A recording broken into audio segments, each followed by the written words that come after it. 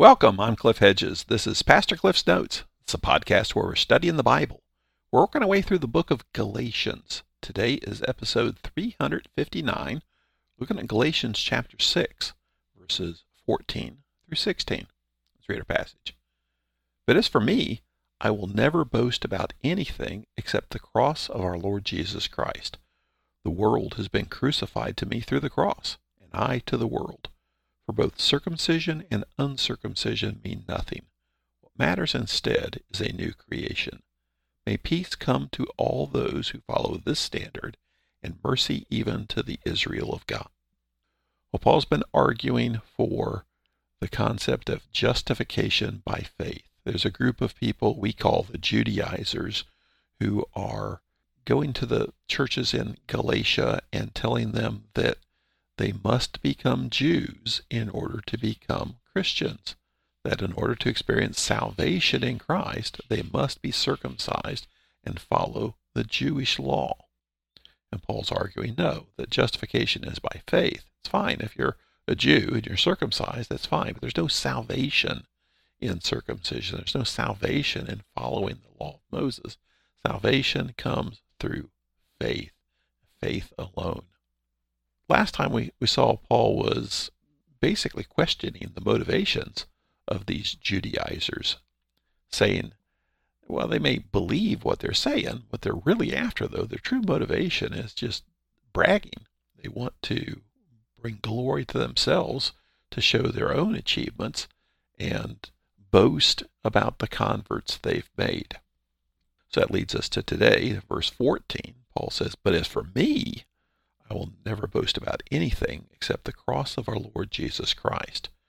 So where they, what Paul's saying, are boasting in their success as these missionaries, Paul's saying, no, I'm not going to boast in that kind of stuff. I will only boast in the cross of our Lord Jesus Christ. Now, Paul talks about boasting in some of his other writings, particularly Corinthians, 1 Corinthians 1:31 and 2 Corinthians 10:17.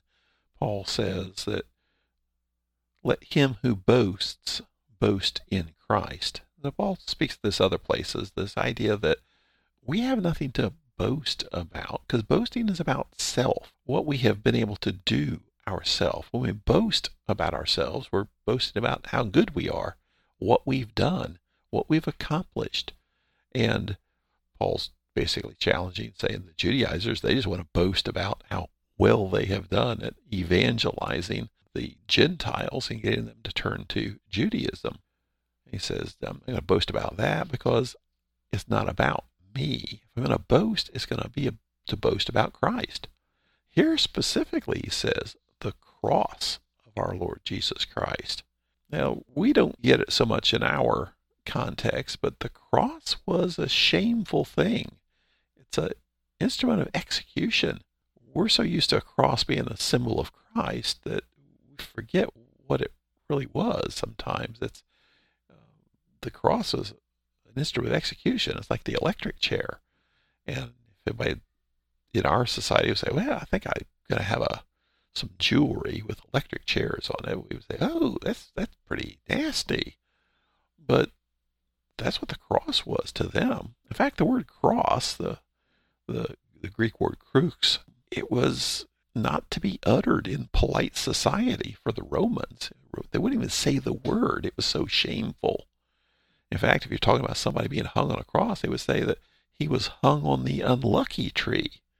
It almost sounds funny to us, being hung on the unlucky tree, but that's how serious the idea of the cross was, how shameful it was to be executed on a cross. So there's a real play on words here that Paul's using with this. I'm going to boast about the cross. Who would boast about a cross?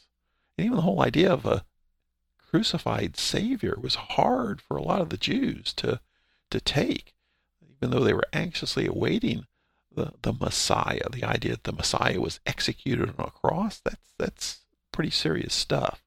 But Paul says that's what I'm going to boast about, because that's what our source of power is. That's what our source of success is. That's where it all comes from, as far as we're concerned. He goes on and says, the world has been crucified to me through the cross, and I to the world.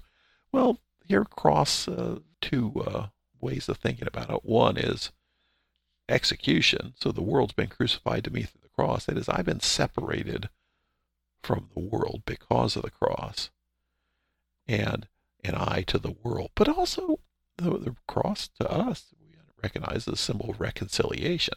So while yes, the world's been executed as far as I'm concerned, but I've been drawn away from the world as far as the world's concerned. I've been executed, separated from the world, but yet there's also the hope of reconciliation for the world through the cross. Now, Paul's been arguing against the idea of circumcision. Not so much just the idea of circumcision, but the idea that there's salvation in circumcision, because that's what the Judaizers are saying. Saying you cannot be saved through Christ apart from circumcision. So now verse 15, he says, for both circumcision and uncircumcision mean nothing. What matters instead is a new creation. So Paul's been arguing against circumcision. What he's been arguing about is the idea that there's salvation tied up in circumcision, that you cannot be saved without being circumcised. Paul's basically saying, as far as salvation goes, circumcision has nothing to do with it. So whether you're a circumcised Jew or an uncircumcised Gentile, it doesn't matter. What matters is faith. And so what comes out of faith, salvation, is this new creation. That's what matters, not circumcision. The new creation is what matters.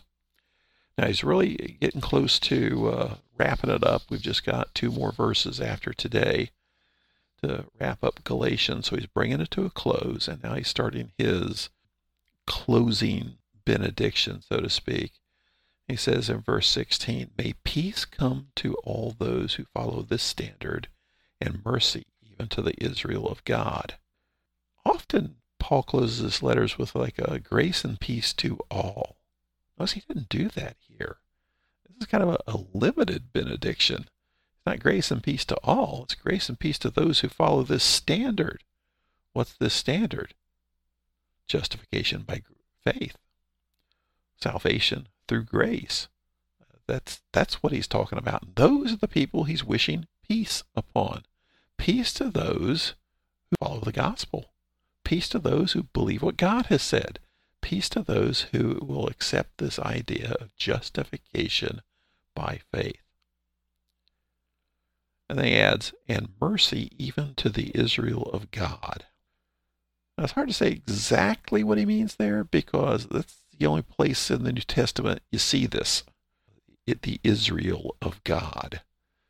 So there's a little bit of a debate here, but I think the best way to understand this is, in God's eyes, who is Israel? Israel were the chosen people, the people of God, the community of faith. Some say, okay, he's talking about the church now. The church is the new Israel.